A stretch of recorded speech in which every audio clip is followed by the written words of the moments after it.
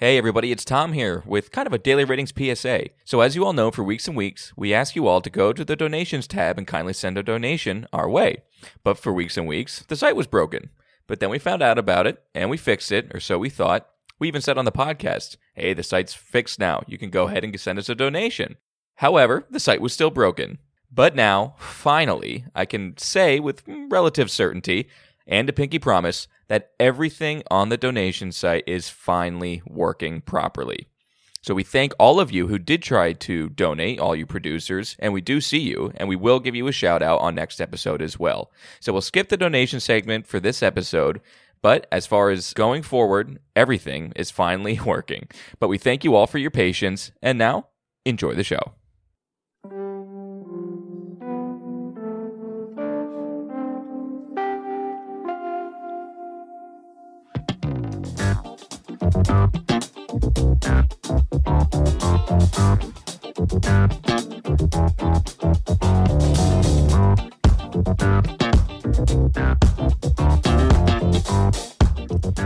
Hey folks, and welcome to the Daily Ratings Podcast.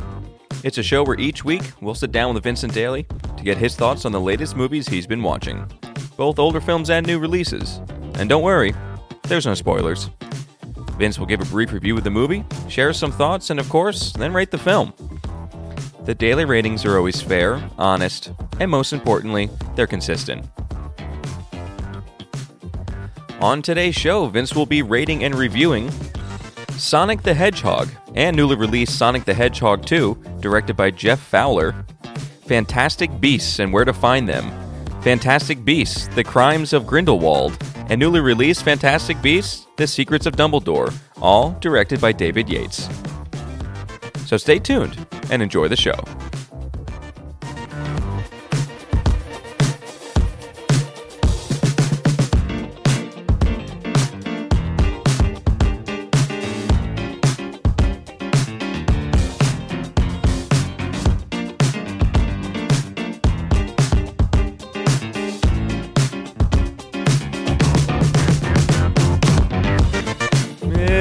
Mr. Vincent Daly, how we doing, buddy? Tommy boy, how's it going? It's going well. It's going well. How was your fantastical week of movies? good tie-in. Thank you. That, yeah. It was all right. You know, it was all right.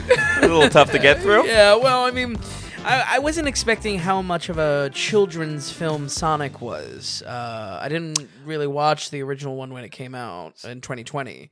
So you weren't really were you preparing for a kids movie, but one that adults could enjoy too? Yeah, and especially, I mean, I am a fan of the video games, so there was some enjoyment there. But this is, I mean, capital K kids movie with these. So that combined, not the biggest Harry Potter fan, but, you know, excited by the format with these. The fact that we were able to fit a 5-chunk, you know, with 2 new releases. Oh, for podcast reasons you were excited. Oh, yeah. Always for the podcast. Nothing for the, you know. Yeah, we did this once before where we did like the 2 Space Jams movies. Yep. And then we did Suicide Squad. Right, the Suicide Squad just because of the new movies. So that which has caused confusion among some of our personal listeners. If you want to donate and producers want to write in, that's totally fine. But, you know, we're just doing things like this show. It's a little bit different where we're not ending with both new movies. Yeah. We're going to do the Sonics first. Yep. And then we're just going to do the Fantastic Beasts. You know, It's just a little bit different, but, you know. I like when the homework for a series fits in within the 5-episode confines, it's beautiful. You know, yeah. Yeah, and I think this is great I think producers will enjoy this one. And honestly, I like the idea. Like, I would want to sit down and listen to all the Fantastic Beasts. Sure. And we said we talked about it before. Yeah. Especially when it was coming out in the theater, we were just like, I think it's important that we get all these 3. Yeah. Who wants absolutely. to sit here and hear your interpretation of film number 3 and we have nothing from you from 1 and 2? Oh, absolutely. You know? And these are such sequels to each other. Yeah. You know what I mean? Yeah, absolutely. There's homework needed. So I thought it worked out really well. Mm-hmm. But okay, so we're going to start with just the kind of the 2 film franchise here. We're going to go back to 2020. This is Sonic the Hedgehog. And I mean, what do we have with this kid's movie? Yeah, so this kid's movie. How are you going to crucify this kid's movie? Sonic the Hedgehog, This movie is Sega's first attempt into Hollywood, and no doubt created pressure for others to follow, and soon to follow. We see, of course, the announcement in 2020 or 2021 of the Mario movie as well. Yeah, so I think Sega has kind of unleashed the floodgates by trying to produce such a high-end IP like Sonic the Hedgehog. You know, this is big mainline Sega. Yeah. That they have. The biggest. Yeah, really. It really is. Sonic is the blue blur. He is the rad hedgehog that goes way too fast, and in this movie is given an origin story for him landing on Earth. He meets up with James Marsden, who I will forever refer to as Cop Friend in this. and he will always, maybe for his entire career, be referred to as Cop Friend now on the podcast. And of course, we have a tussle with Dr. Robotnik, Dr. Eggman himself, played by Jim Carrey. No other than Jim Carrey in this. Overall, I think this movie works fine. I never saw a need for a Sonic movie, but maybe that's why I'm not a studio exec. I did not see the potential money that would be made off of this. I'll be honest. 2 films. I was almost a little bit surprised that it took this long. I mean, you see just the absolute draining of the Marvel, and I don't know. I guess you would categorize this as superhero. Maybe. It's very weird. It's a weird subgenre, but it's basically... The past 20 years have been one with the superheroes, but it's just been big titles. Let's get the big titles. And for Sonic, I mean, it's huge. Oh, absolutely. You know, it's a huge name that hasn't really been on screen before. So I kind of was waiting for it. I'm surprised it took this long. Yeah, I guess that's a good point. And like I said, I think the floodgates are going to open. I mean, if we define the 2010s as superhero, the 2020s have a very high potential for it to be video game dominated. Yeah, superhero. We already talked about, Uncharted and already on the podcast and whatnot. So I do think things are we are at the cliff of it. This movie does little to get a recommendation from me. I thought it was a little bit pulling teeth for 90 minutes, but like I said, this is very much capital K kids movie. I'll go into a little bit more in just a bit. As far as Sonic being portrayed here, we have the burden of an origin story, which of course last week was the focus with all the superhero movies. Yeah, and maybe you bring up a good point, Tom, because maybe the misunderstanding here is that we need to kind of have a similar structure to superhero movies for a kid's palate today to watch this movie. Because this is kids. Yeah, exactly. Like this isn't we're PG territory now, not PG-13. Yeah, I just think again, it's just a big title, so why not? Yeah. I mean, we're redoing big titles that we already did, and what I mean. That's a fair point. I would rather something original. So it's like, okay, let's do the Mario again. Okay, Sonic, sure, why not? Right. I'm surprised we don't have a Donkey Kong one or something. Oh, yeah, it's soon enough. Soon enough. I think. Well, I think isn't Seth Rogen playing Donkey Kong in the Mario movie, the Chris Pratt Mario movie? I have no idea. We'll see. Sonic in this is, I think, strategically portrayed as a kid, though, in this, because his life on Earth, he really lives a kid fantasy. These are very Home Alone vibes. He likes comic. He likes junk food. He does the flossing dance. I had to say that on a recorded podcast. Fantastic. But he's strategically portrayed as a kid, and him with Cop Friend kind of serves as a buddy movie, but also kind of a parental movie as well, which I think is interesting. I don't think it's amazing, but it is something that I think is an important follow through and understanding the demographics here, and ultimately the parents that are going to see it with their kids. So Sonic features high-speed sequences where slow motion is used to depict his speed. Of course, the blue blur is faster than a bolt of lightning. So these sequences are really meant to be the highlight of this film. Thankfully, the sequel has more to go off of and more creative setup to to use for Sonic, but unfortunately for this first one, it really just boils down to the Quicksilver scenes in the newest X-Men films, or I shouldn't say new, I mean, they're not new anymore, but the most recent X-Men iterations, where Quicksilver is moving so fast it stops time around him. This gimmick is ripped off directly, and I would say overall a little bit less impactful for how much the visuals are just 100% CGI, you know? Yeah, of course. So there's when Sonic is interacting with slow motion or telling a joke or cracking a joke with this, it comes off not as like, wow, you know, this is great to look at like it did in those Quicksilver scenes, and overall is a little bit of an imitator. Let's talk about the comedy. Of course, Sonic is the wisecracking, kind of anti mascot to Mario at the time in the 90s, so they need to make him a rad dude. Part of my critique is the comedy in this. I would say it's just far too pop culture centered. Sonic is supposed to be attitude. He's not supposed to be Deadpool, you know what I mean? And it comes off like Deadpool. Like he's making Kid Deadpool. Kid Deadpool. Actually, that's a great man. But I should have ran this from my notes. Deadpool is perfect. So how do you make the distinction? Because Sonic is supposed to be kind of like, even in the games, he's supposed to be kind of like wisecracking, fresh mouth kind of, but like this trying to a cool kid. He's like too cool for school a little bit, but he is a kid. But it almost seems like that would make sense, Kid Deadpool, or there's an imbalance still of comedy. Like it's just so pop culture referential.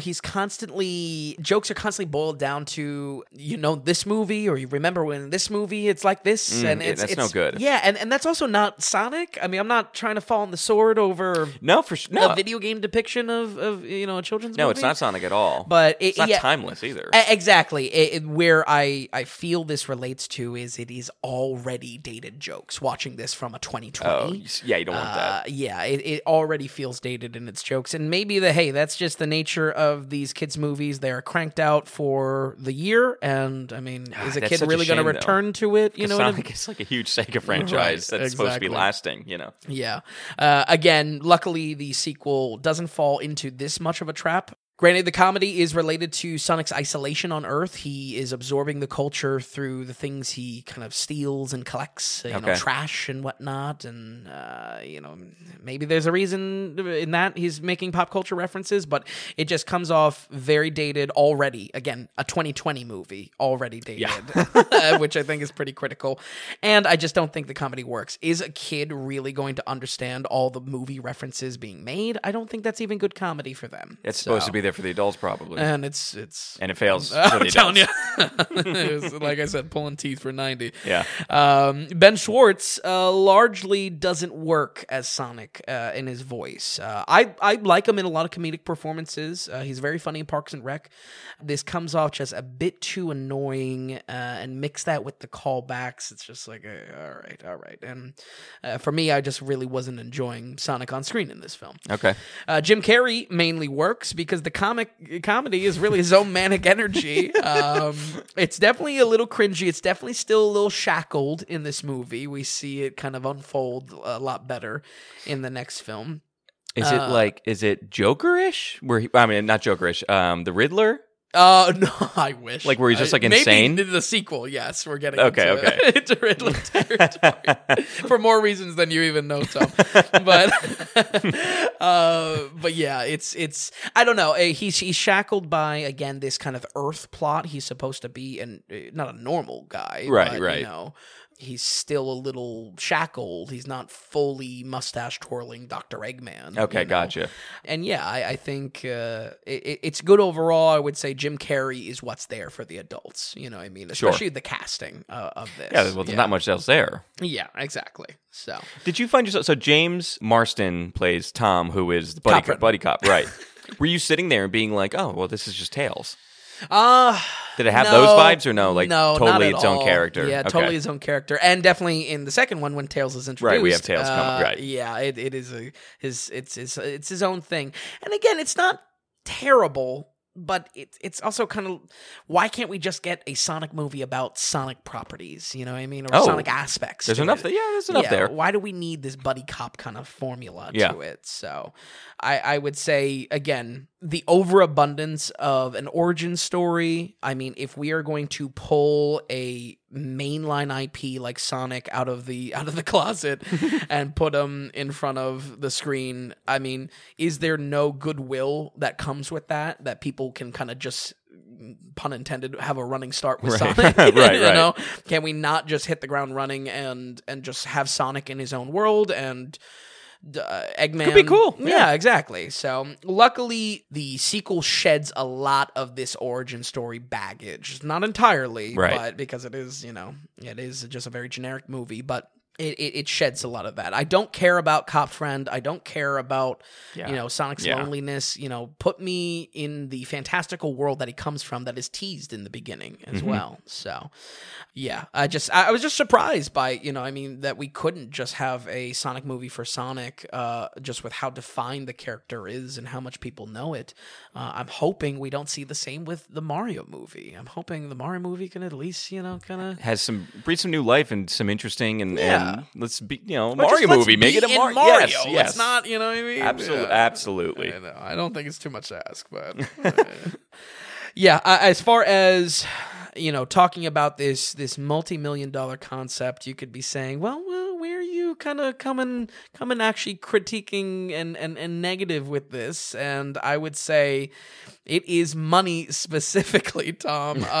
Do I have some news for you? There is some egregious placement of ads in this film. Downright vile ad placement. There is a full-blown Zillow ad in this that they go and they navigate the homepage on Zillow for a little bit and point out features. Real bad. By far the worst, though, is an entirely separate Olive Garden ad placement that comes up 3 times. Characters say, when you're there, your family. You are kidding me. 3 times. It is unreal. I paused the movie immediately and started taking notes. It's just like, this is no. And then it comes up 2 other times. It is yikes, vile. Yeah, that's bad. Placement. No one wants that. No one wants ads shoved down their throats. And it's so manipulative too to pack it in a kids movie. I think there's something honestly gross about that. It's an absolute cardinal sin for me, and I just it is unacceptable, disgusting. Like I said, I think this movie works perfectly fine in the end product. I think the horrific ad placement knocks it down a notch for me, and I think the comedy is a little bit of a miss with the already dated jokes on the pop culture callbacks. We're going to go ahead and give Sonic the Hedgehog a 40. Ooh, 40. Okay. Yeah, I can't say very surprised by it. It's kind of a shame because, I don't know, Sonic's such a fun character. Oh, for sure. I mean, the game's relatively, and the age is 8. I remember playing the game still as a kid. Yeah. But they're definitely aging, but it's still, it's timeless. People even if you're not a video game guy or or younger than us, people know Sonic. Yeah. And it would have been nice to have a little bit more care taken into this intellectual property. Oh, for sure. Especially if clearly this movie is a success to get a sequel, and it was a success enough. Yeah. It made enough millions for sure. So, it made its money back. Yeah. So I think Sega's feeling fine about this, but this first iteration is just there's just a little bit too much baggage with it for me to recommend it. 40 is upsetting, but not surprising. Right. So let's move on here. So that was 2020. That was 2020. So now already 2022, like the turnaround was pretty quick. We have Sonic the Hedgehog 2. And what do we have here? Now that our most of our characters are established, does the story get better from here? Oh, absolutely. It loses a lot of that baggage. Sonic the Hedgehog 2 is the same director here. Same writing team, same cast, and now we have Idris Elba as Knuckles in this, which is cool. Yeah, exactly. Yeah. He's it's a lot of fish out of water jokes. He doesn't understand the culture, but it's still good. And honestly, didn't touch on it on the previous entry, but I will say a positive note for both of these is the CGI quality. I mean, if you think about back to when this film was first coming out, there was a terrible internet backlash on the first design of Sonic, if you remember. He had really? Oh, yeah. If you didn't know about this, No. his eyes looked different. He looked like the kid from Jumanji when he turns into a monkey. It looked really bad, and so much so that they went back and redesigned all the CGI, which is what you can do when you have an entirely CGI character. A committee mentality or Twitter mentality. Yeah. But nonetheless, this is a much better movie, thankfully, as the film has grown into its own style. Cool. Instead of the buddy cop kid fantasy that we have a proper fantasy adventure as the theme for Sonic to embark on. Part of this reversal is in performances. I think Jim Carrey is an even bigger role and matches the chaotic energy of Dr. Eggman so much better. There is just so much Ham here, down to his accumulation of power. It works so much better on screen. You can see that he's unshackled and trying to be as weird as possible. And that's kind of what you want. Absolutely, it's what you want. Dr. Eggman is a cartoon villain. He literally mustache twirling. Yeah, he's a crazy. Yeah, he's a crazy villain, like actual mustache twirling villain. Exactly. And then it's interesting with the movie though, because we're picking up another good guy character. Mm-hmm. So it's almost just like it would have been nice maybe to drop Buddy Cop. Yeah. And then you're also picking up another villain. Yep, exactly. But it all played well together, like Knuckles and Dr. Robotnik, and then you had Tails along with Buddy Cop and Sonic. Exactly. There's a lot more time put into Tails and Sonic bonding, and we see more and more cop friend transition into, instead of being a friend, if anything, it's actually a theme in this movie. He transitions into much more of a parental type of view of Sonic, fine. Which is that's what you should. That's what it should be almost. Semi-decent writing, and that to be fair, that was present in the first one as well. I was a little bit too distracted by the Olive Garden, though. Okay.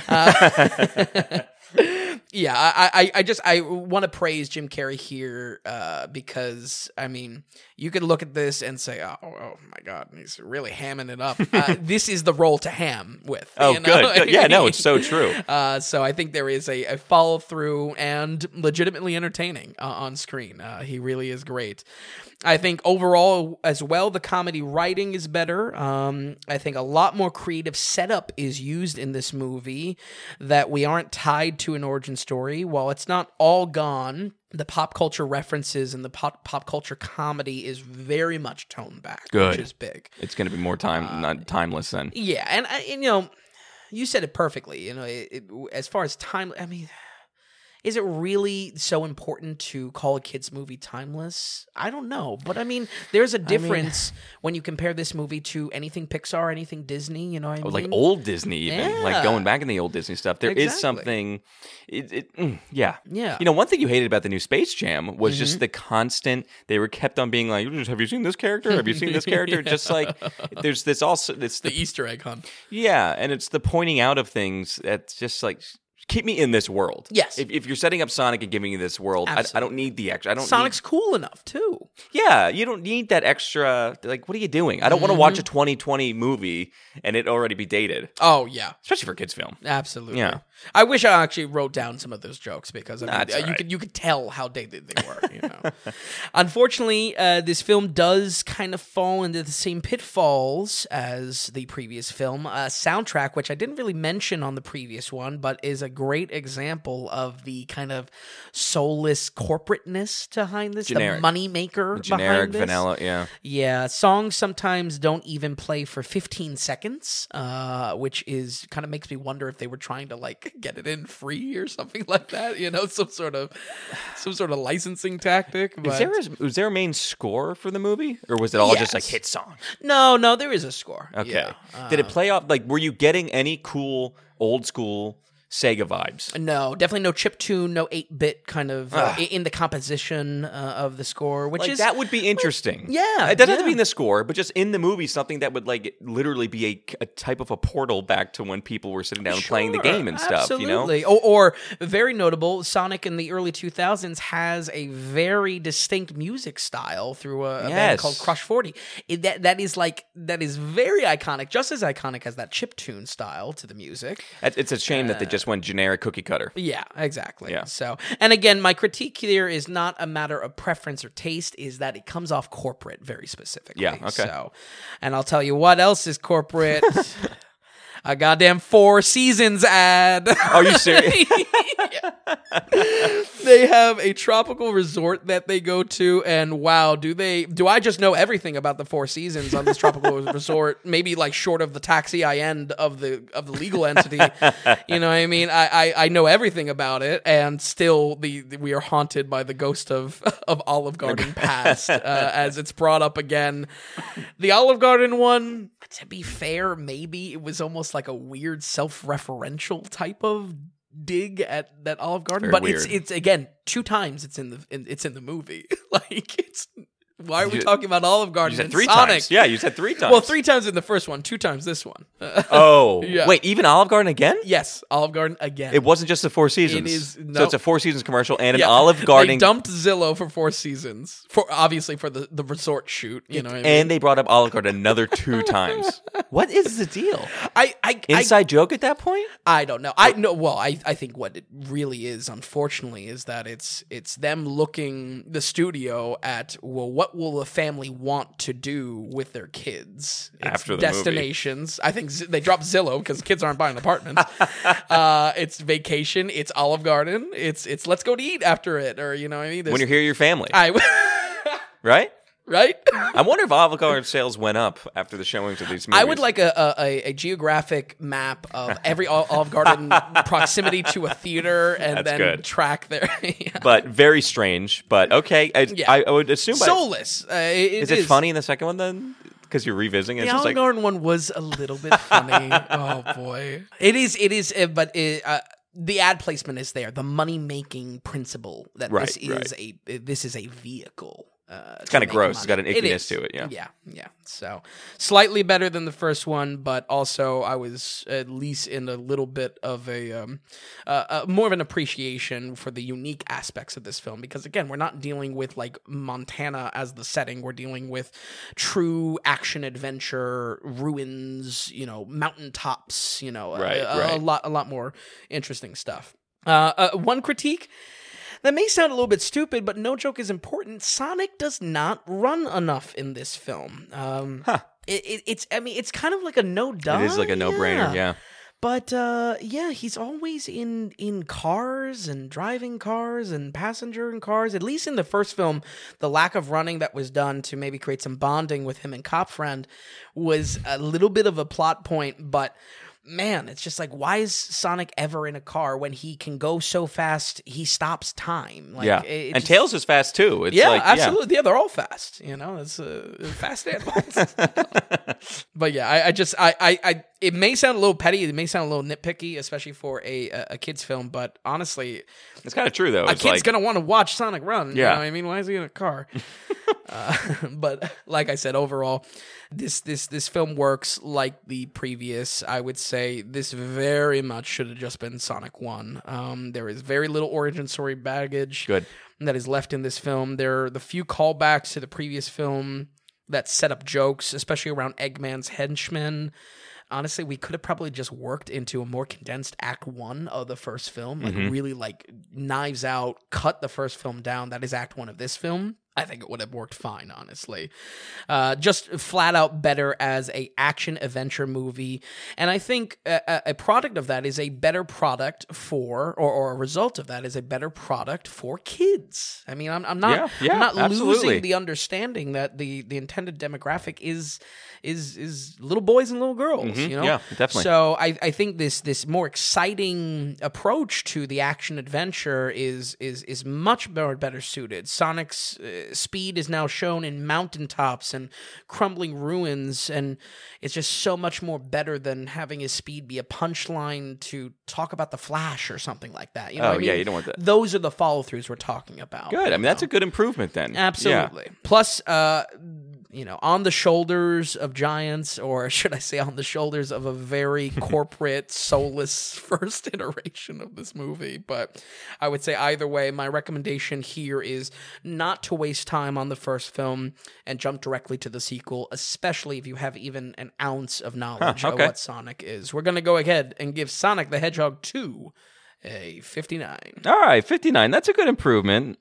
Yeah, it's a 19% improvement. We're talking about a 19-point jump. Yeah, 19 is pretty good, especially because oftentimes the second movie is so much more worse. True, 59. Yeah, that's a good one. That's a good one to sit down with the kids or to put on for the kids, and you can go and do something in the house or something. That's Absolutely. 59. That's okay. Still holds a lot of the kid fantasy that Sonic has. He has a little party and whatnot, which I think is important. And it has a Home Alone vibe. Yeah. to it. I think an adult 59 is great because the kids are going to love it more than that. Oh, for sure. And then you can get through it. Yes, absolutely. It's not pulling teeth. Yeah. All right, very good. Okay, 59 for Sonic the Hedgehog 2. That's a nice little nugget. That's a nice improvement. Good.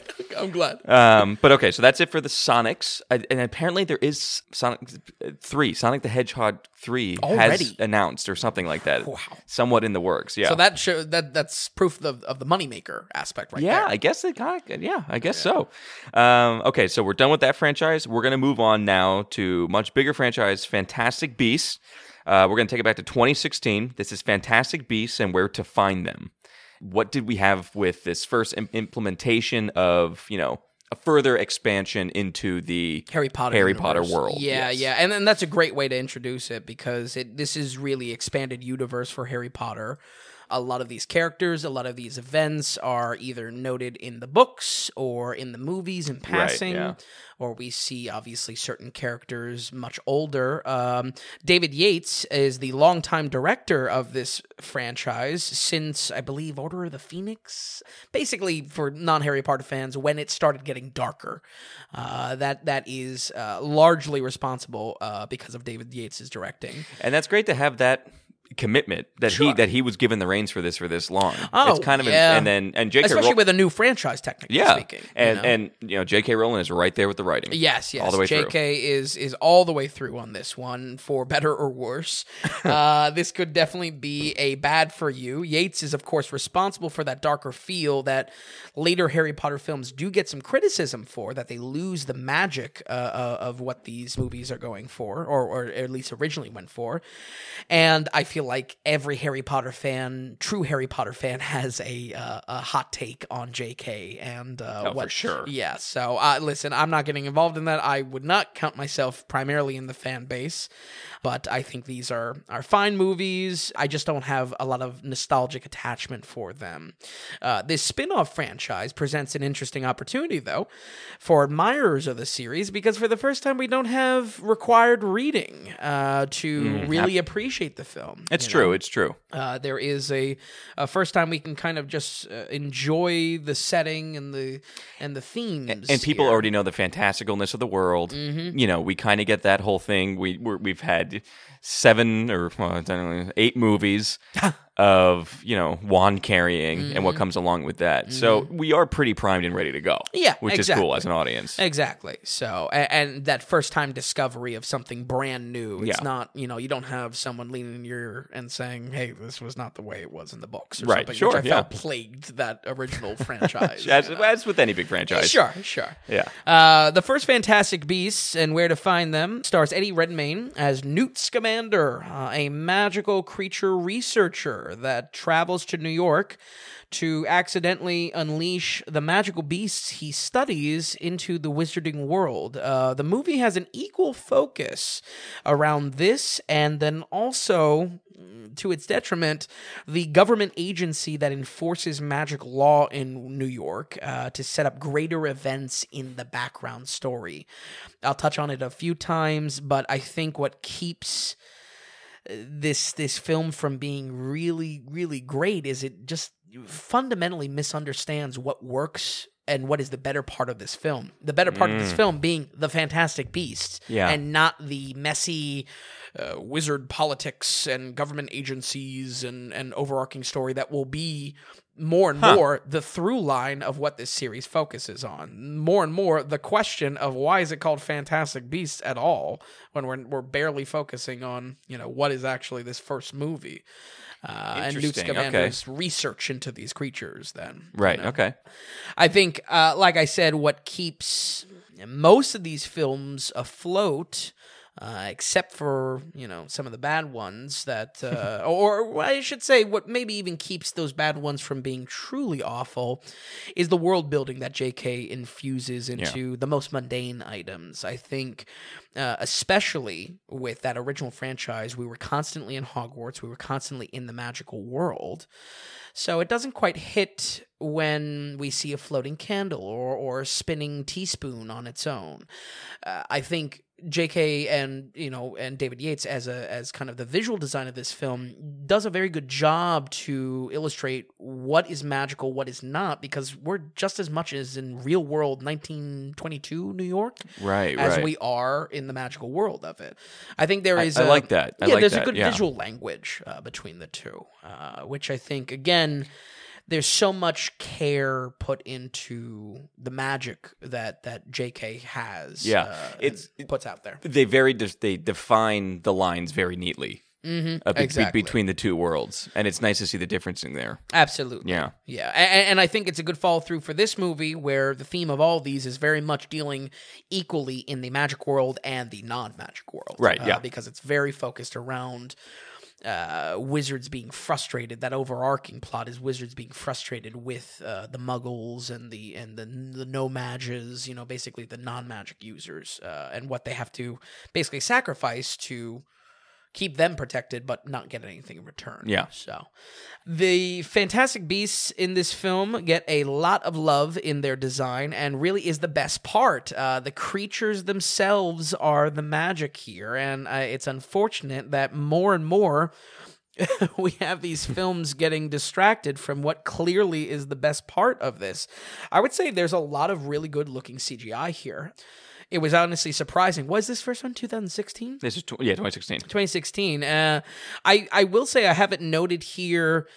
It's a bit of a miss, I think, and this is totally preference, so take it with a grain of salt. But I think it's a bit of a miss when it comes to the potential for practical effects or the mix of practical effects. I think about something like how The Mandalorian introduces practical and CGI effects, and I think there could have been a really great opportunity for puppeteering and practical effects when it comes to these creatures and creature design. That said, it is by no means bad. The CGI is great, and I would say the Fantastic Beasts are definitely they get a lot of love into the creative design, and that ties right into what I was saying with the world building. That's really nice, because how often have we just seen bad CGI creatures? It's taking you out. The design's not cool, but then once in a while you'll get.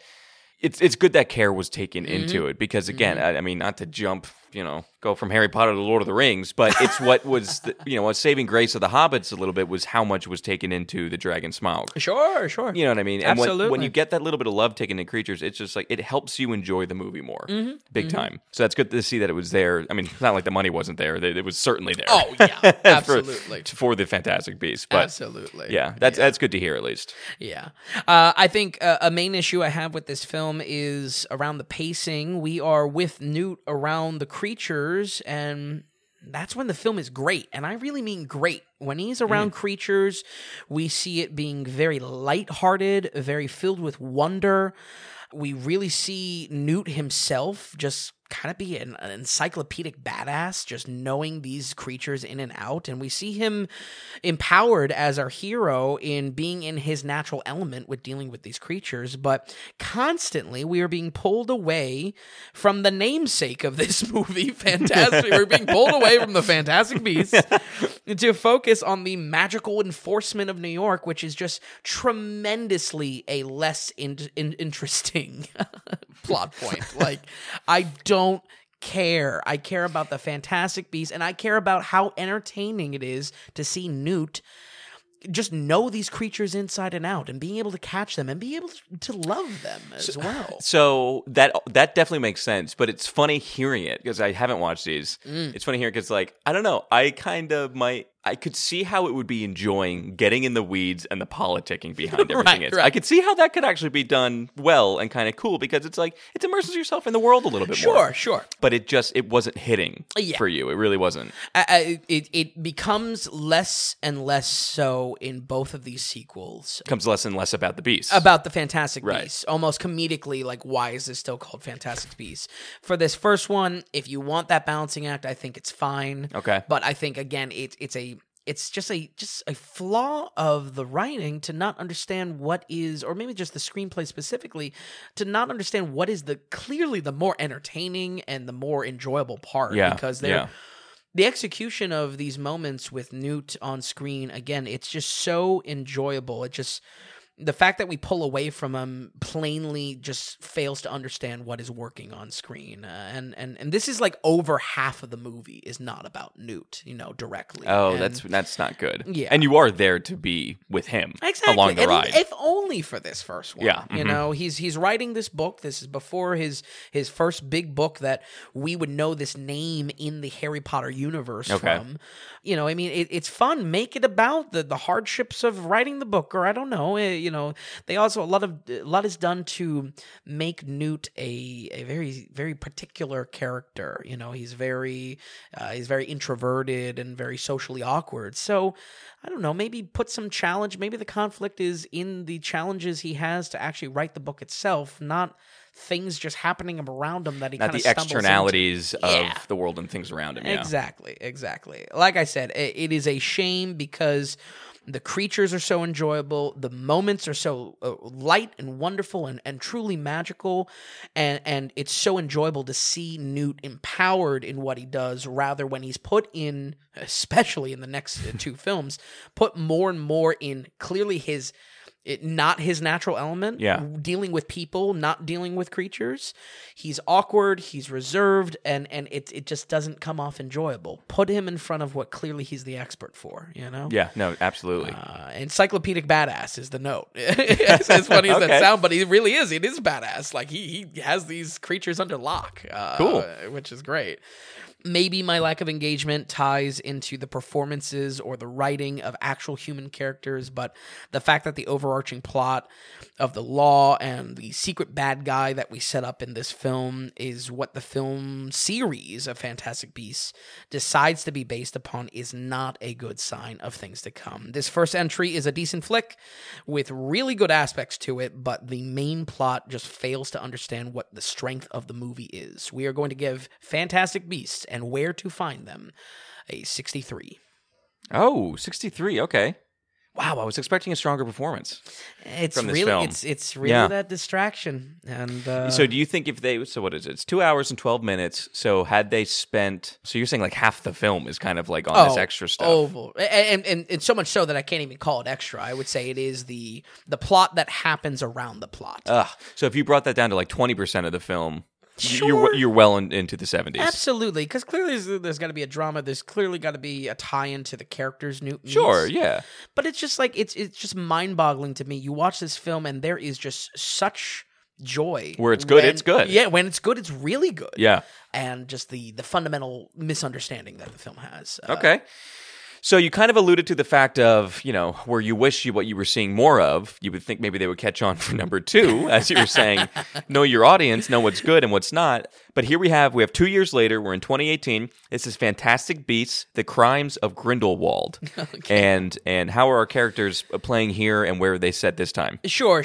So this film introduces nearly every character of the previous movie, plus more. I have what I think I might have referred to on the podcast before, but what's that?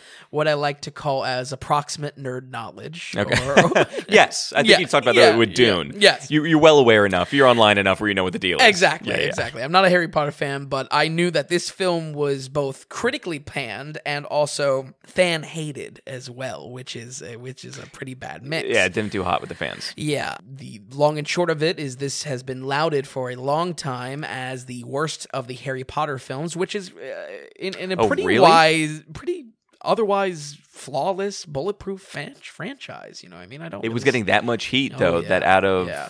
Well, at the time, this would have been film number 9 Yes. in the world. And they were saying, and people... Whew, the worst. yeah, that's not good. Yeah, it's not good. Some of the critique of this film definitely lies into what is done story-wise in that universe. I should say more specifically, the fan outrage is around that. I'll be honest, I don't have an appreciation for it, but I unfortunately am also in agreement with the quality of this film. In Crimes of Grindelwald, we see Newt get entangled with even more law and more political forces, including a young Dumbledore.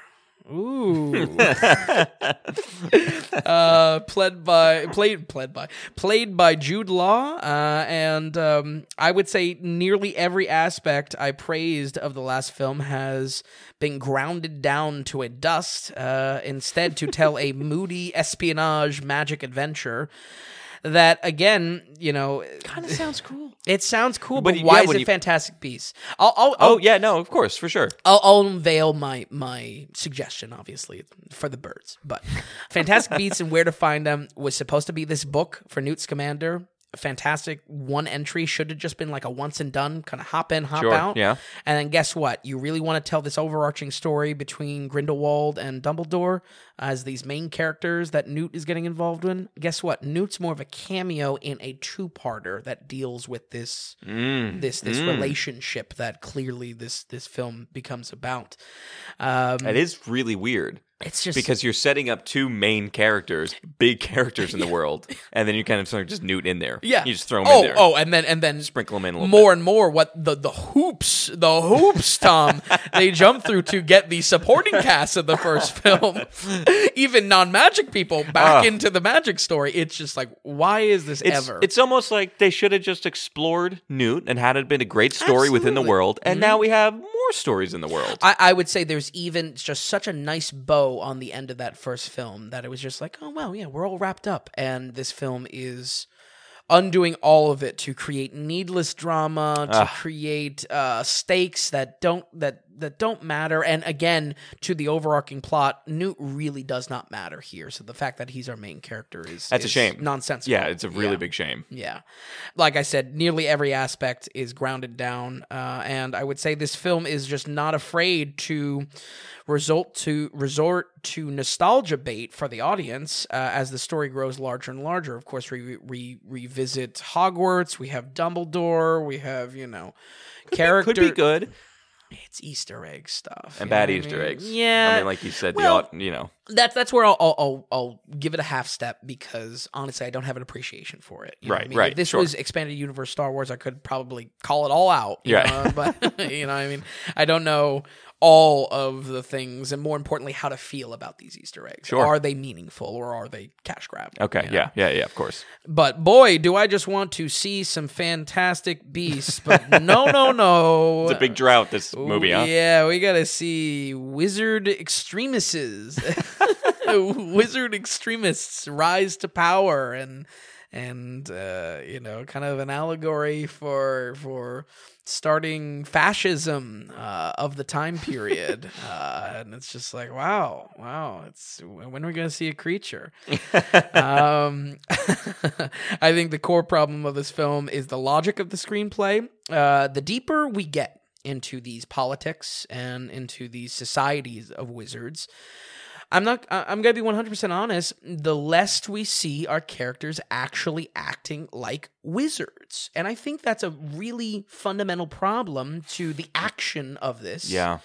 I mean, again, I'm not a massive fan, but I think some of the initial appeal of the first Harry Potter franchise is that when wizards are fighting, they're using a lot in their arsenal. It's not just blasting each other, you know what I mean? There's defensive and counter magic. It's actually part of what makes it really good. Like that was the huge draw for some people, was just like delving into the world, but just like that knowledge of it's playing chess or playing like Magic the Gathering or something like that. You know what I mean? Absolutely. Where it's like it's not just nonsense back and forth shooting beams out of your thing. It's like you're exactly right. There's defensive and offensive moves and everything like that. There's much more of a strategy, and guess what? Maybe that's a defining quality of a wizard versus like a knight or like an action hero. You know what I mean? Well, it was cool would be approaching action and conflict differently. Yeah, and growing up with Harry, who gets more knowledgeable, gets better at that stuff. With this, what you're saying is it's just generic wand battling. Well, it's not even just the wand. That's definitely that. We'll get into it for sure.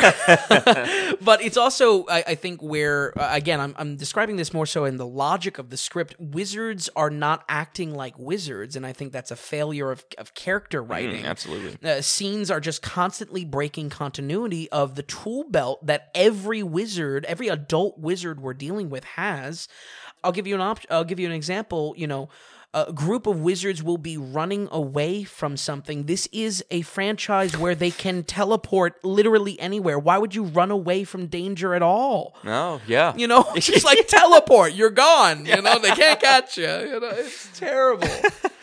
And I would say, again, when it comes to the magic itself, it looks lame. It does boil down to just that magic bolt casting and nothing else.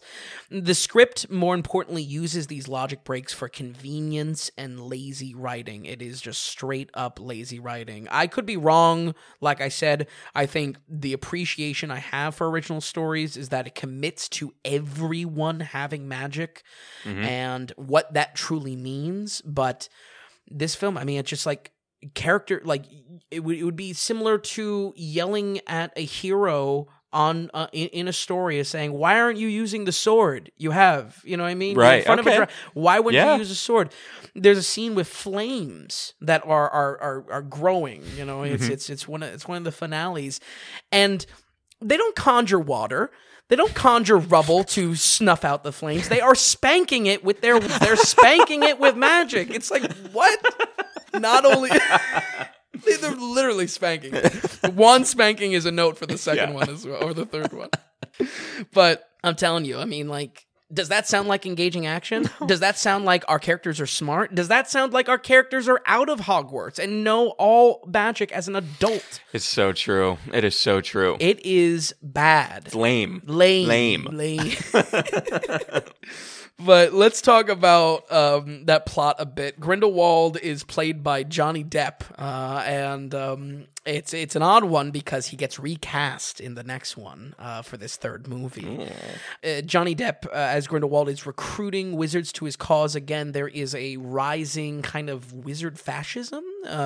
It's not preachy. If I want to give a slight credit here, even in both of this film and the next one, it's not preachy. It's not trying to say like, oh, we have fascism today or anything like that. It's different. It really is trying to go for like a of the time 1930s. Right. It's doing a good job at being in its era. Yes, exactly. Good. In the setting. Absolutely. Yeah. Absolutely. So I think Johnny Depp is not acting terribly, but there is such a wild characterization to this that it just really, his cause itself is poorly defined. It's finally fleshed out in the second one a little bit better, because I think they realized like what was actually the cause he was recruiting for besides just general like wizard fascism. Right.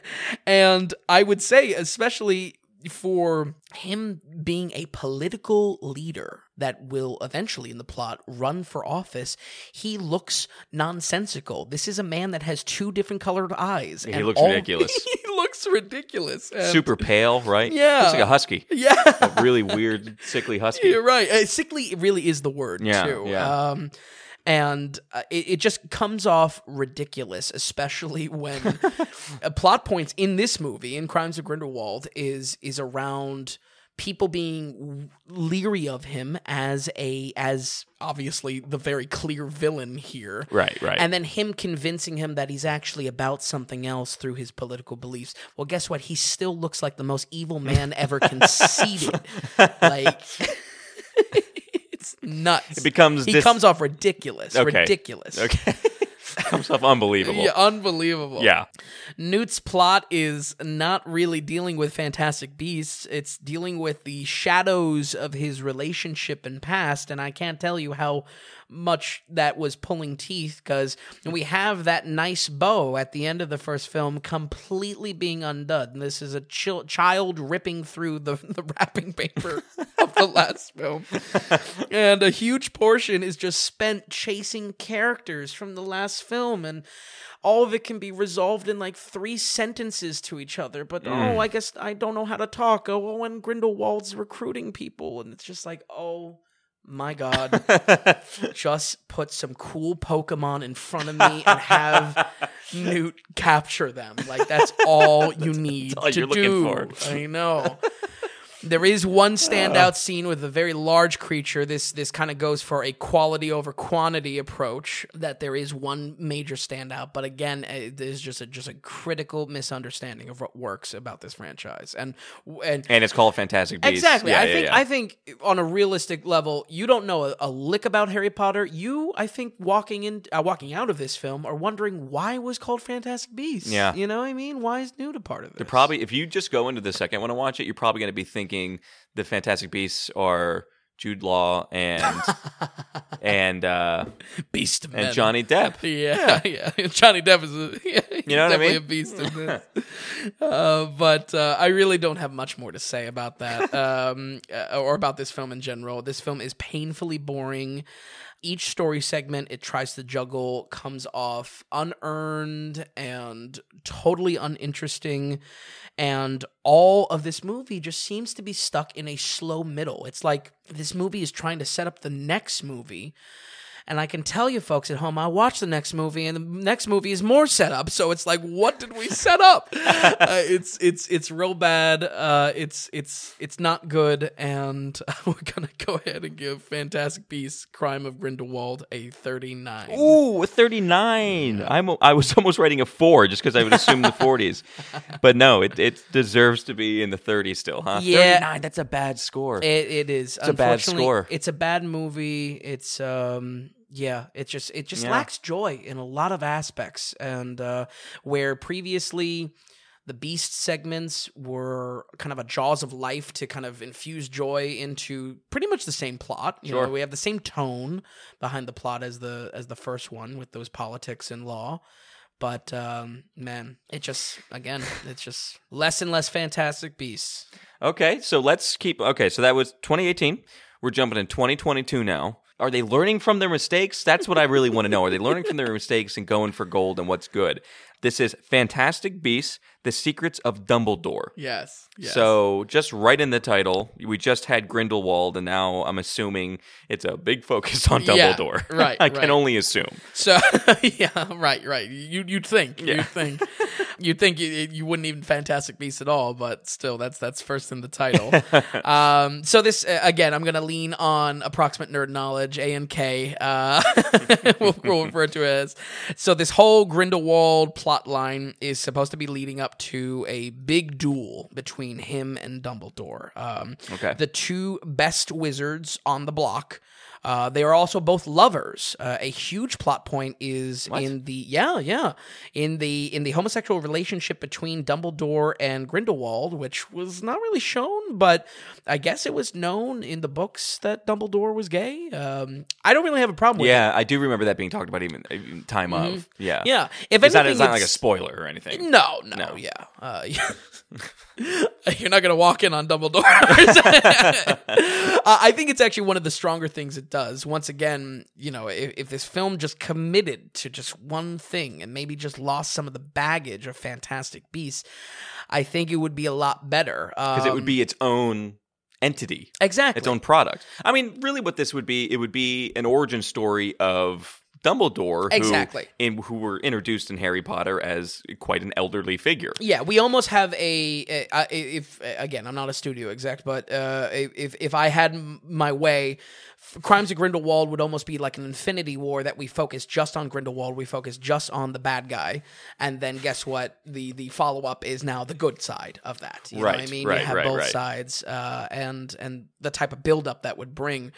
I wouldn't include anything with Fantastic Beasts, and neither did they. Yeah, neither did they. So I want to focus on this. So again, this promise of the greatest duel of all time in Harry Potter's mythos between scorned lovers who now are tragically pit against each other. That is the goal of this film. Does it succeed on this?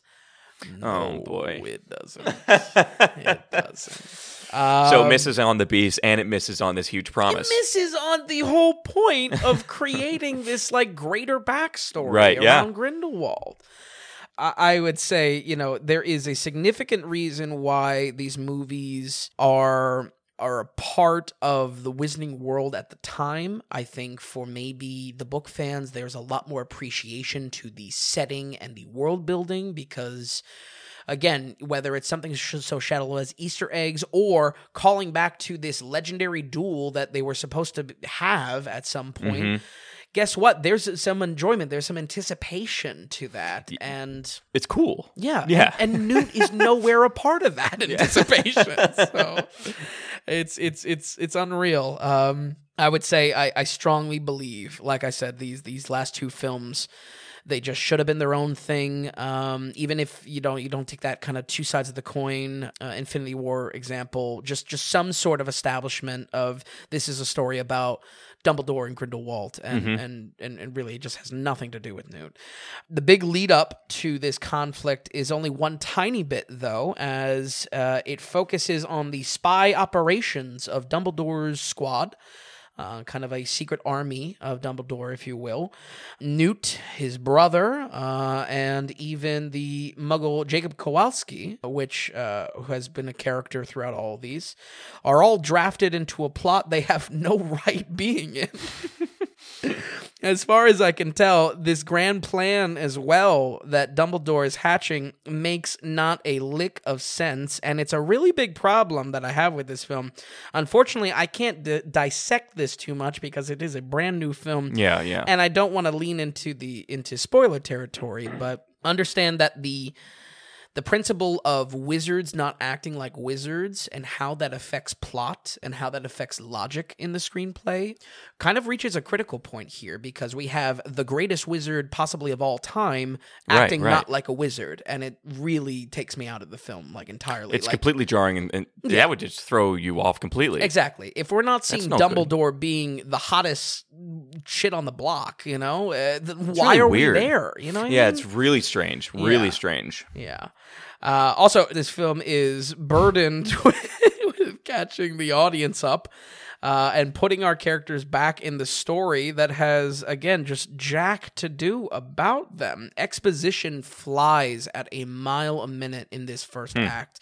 We are given a rap sheet of what the last two films were and why the characters are where they are and why they would have opposition to being a part of the magical world again and this overarching story. It's very manipulative because guess what? They're going to be put in the story. Right. And secondly as well, I think it really fails as what exposition is supposed to be. I don't think this catches people up that have not seen the first two films. Because, again, it goes at a mile a minute. Okay, and at that point, you're sitting there watching it, and your time's being wasted. Exactly. Yes. Because now it's punishing the fans. Right, you know what I mean? right, yeah, like, no. It's real bad. And, again, this is where, you can say, especially among screenwriting, like, exposition is kind of a dirty word. You don't want to just be giving, dialogue and loads and loads of backstory or anything like that. I think this is an example of where I personally have a problem with exposition because, again, it is wasting time. Yeah, no, of course, absolutely. So, a positive swap here is Johnny Depp for Mads Mikkelsen. I am a big fan of Mads Mikkelsen. Sure. Go ahead. No, I'm a fan of him too. In multiple things. That's fine. But you're swapping out a character. You kept Jude Law, and it's just like visually and as far as storytelling goes, it's like, it's a visual story that you're giving us, and it's just very weird to be swapping this out. Because correct me if I'm wrong, the character looks completely different. Like no paleness. Oh, completely different. You know what I mean? It's just like, and it's supposed to be the same guy. True, but it's still, you say, good swap. I think it's a good swap because it's for the better. We exchange a cartoonish villain for someone that is actually believable, that would be coming to like a political power and a very charismatic leader, almost a dangerous charisma to him. Were you saying it was just like, were you having to tell yourself that this is the same guy? You know what I mean? Or did he feel, Did he I don't do know. a good job of being Grindelwald? So it's like, all right, this is Grindelwald. Yeah, I liked him better than Johnny Depp, so I think overall it's a pass for me. Okay, It's all a right. welcome thing. But no, I think you bring up a good point that like that is jarring. It's just visual continuity. Is Yeah. what you know what I mean? He doesn't It even would have be- two different color eyes or all the white hair. Well, the annoying thing was, if J.K. Rowling, if you see what's coming down the pike for so long, and this is your baby, it's just like, get these actors and get the look down pat the first time. Absolutely. Because if you know you're returning to this and returning to this character, make sure Johnny Depp is good for the part. Yep. And that you can get him. I mean, was it a contract issue, or was it like, no, we got to scrap this character? I don't know what know. I mean? I'm not sure. But the point is have your shit together. Absolutely. If you know you're going to be returning these characters, because Absolutely. that for me it would irk me. Yeah. That's good it's good that it was a good move and a step in the right direction. Right. As you the said, executed. because you said, well. hey, it's better. Yes. But still, for me, it would actually be annoying because Yeah. we're talking about big money, big franchise here. Get it together. And maybe the half step is, hey, this is a world where people can assume different identities visually with magic. Maybe have Johnny Depp in for 5 minutes, and then he's like, "Oh, I need to look a little bit more normal for the election season." Oh, like that- Or if you're swapping out Johnny Depp, swap out Jude Law. sure, absolutely. That's also a very good point. How do we can we just have follow through both? Yeah, it's just something that I know would get under my skin. Yeah. Yeah. Like I said, for regardless of the kind of the gut punch of the casting swap, is Mads works a lot better. His charisma on screen is much more villainous. He's not just like this clearly like an evil madman. That Johnny Depp's design Doesn't look like was. Jack Frost. It really is jarring. And I think it just works so much better for what is needed out of the toned back villainy the toned back evil that this film is trying to communicate through its political plot. If anything, Mads might be or Grindelwald in this film is probably some of the best aspects of the movie because of the moments they create for him. However, that I think is an important follow through because that's where the real transfixing, the real bewitching that can happen in people getting drummed up and wrapped up into the politics that he is talking about, the true fascism by this point, because he's talking about like a genocide. Okay. So it's just a shame that I think in the last film, if I remember correctly, there was even exposition of why Johnny Depp's character looked that way. And then we throw it all out, we just jump through the hoops for nothing. And I think that's where you hit perfectly, Tom. Like, this is your own franchise. Have foresight to plan it out properly. Especially when it's something like this. Yeah. They had to see 3 in the making. Oh, right? For sure. Two didn't button it up completely. Yeah. Because again, that first one, it still kind of lays the foundation for the whole through line. Right, you right. know? But yeah, this story is about politics and anger, and let's talk about that for a moment. J.K. writing the political structure of the wizarding world clearly shows a weak spot in an author that writes a children novel. The building election that is the backbone of this plot is seemingly structureless at the beginning. I don't know how these guys were going to get elected. I'm really not sure at the actual rules of how you got elected in the wizarding world. Until there is a plot point involving Newt Scamander that he finds a legendary deer, magical deer that bows to royalty. So guess what? Oh, we found these deers. That's how we're deciding this election, baby. Like it's childish. Was that part of the Fantastic Beasts? No. Oh, it wasn't. I mean, what do you mean? That he's Well, is that the Fantastic Beasts of the movie? That he's the one Fantastic Beast. Okay. Yeah, Oh, jeez, Louise. Yeah. It is. Man, it just shows that there is a strong suit with J.K. I don't even have an axe to grind with her. There's a strong suit of where she can write, and there's no problem in understanding what your strengths are. If anything, a responsibility of a writer to understand, where they can outsource, where they can fill the gaps. But when it comes to this political structure, this deep type of election, type of treachery is not a highlight of her children's And if you want novels. that to be the story, no, and if you want it to be a side story because you want the history of these characters, then like make them their own thing. Yeah, absolutely. Like if the beasts are that cool in that first film, like you Yeah, said, absolutely. make 3 films regarding that somehow. Sure. And Newt. Yeah. The weird thing is he's just sounds like, again, I didn't see it. It sounds like he's taking a less and less role in these films. Like how much is Jude Law in this compared to Newt? Actually, not much. Newt is forced into this film by just because he's Newt, basically. You know, because we have to make this about him because the other movies were about him. Right. Okay. You know?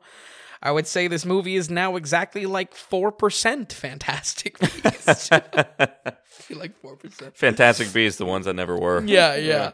And I would say part of the why this is so infuriating, you know, this arc I've had with these films, is that part of the hoop jumping in this film, part of the, you know, the rigmarole of what they're going through, is stripping away the creatures from Newt's arsenal. Like, the one thing he is good at is taken away from him in the first act of this film. And the single enjoyment to any of these films, guess what, is now unequipped from Newt in his arsenal, in his problem solving as a character, in his problem solving as a wizard.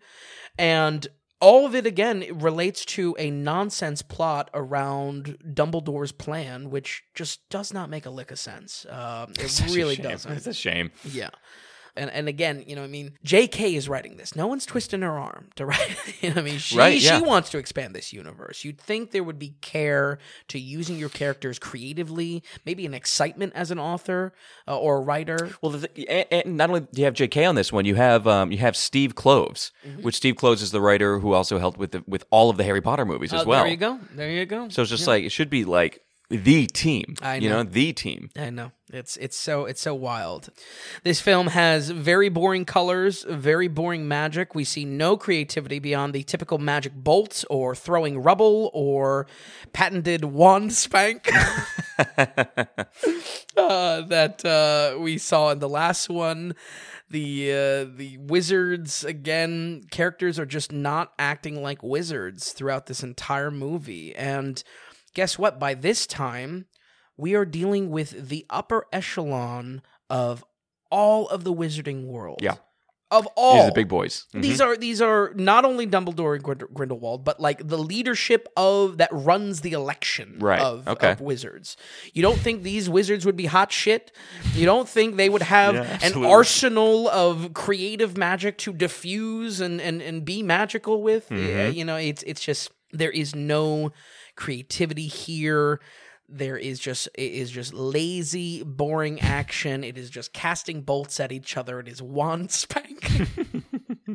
and I really do think it really creates just a critical failure to how action is presented in this. Bottom line, like, if the action is not even good, if the action is not even sparking the imagination a bit, what is the point? What is the point of me watching these? No, absolutely. Yeah, for sure. Exactly. So, like I said, I'm not a huge fan of the franchise, but I'm pretty sure when we saw old Dumbledore actually participate in a fight in the original series, he was using his full arsenal. It was electric. Defensive. I forget what one. It's either Order of the Phoenix or the one before it. I don't know.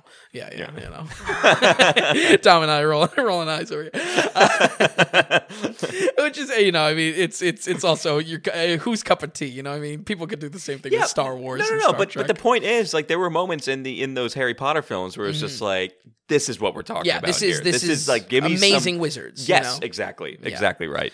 And there's just no use of that, and Believe me, I'm not saying I'm a screenwriter or want to be a screenwriter, but I just feel like, why wouldn't you want to use the smorgasbord, the entire arsenal of what a wizard could do, and deep cut, Yes, spells absolutely. and like, hey, got ya, or counter spell, you know what I mean? I don't know. So instead, this movie fails in every way, and really in every way that its disastrous prequel did. The lack of creativity, the lack of logic, and the complete lack of understanding of what works in this film, primarily being its namesake.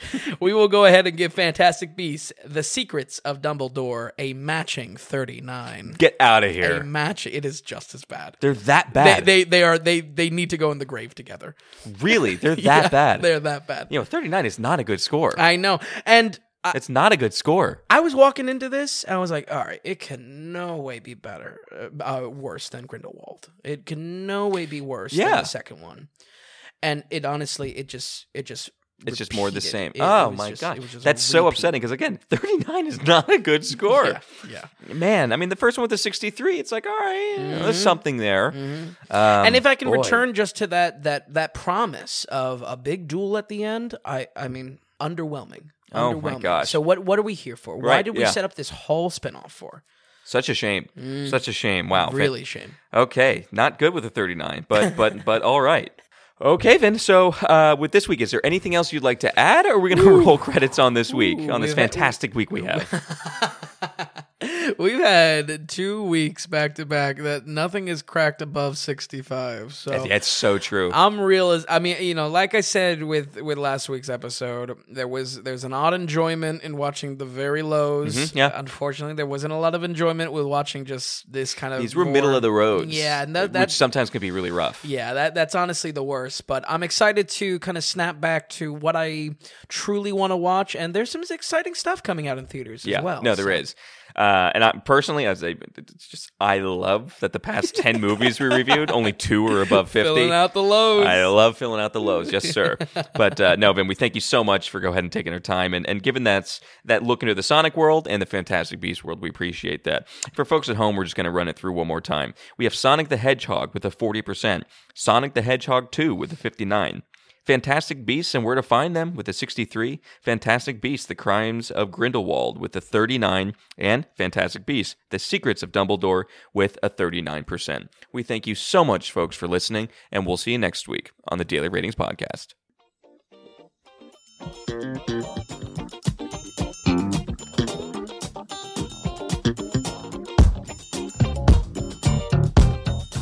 If you enjoyed the podcast, if you would, give us a good rating, or tell a friend about us. If you're wondering if a film is worth the watch, or if you'd just like to see more movie ratings from Vince, be sure to stop by thedailyratings.com, where we have our ever-expanding catalog of films. Also, if you found value in the podcast or our site, become a producer and go to the donations tab on thedailyratings.com. You can donate whatever amount of value you feel you received from us. You'll get a producer mention on the next podcast episode, too. We're looking to build this into something large and great, but also be independent from those corporate sponsors. So we greatly appreciate any support from you all. So thanks so much, and we'll see you next time on the Daily Ratings Podcast.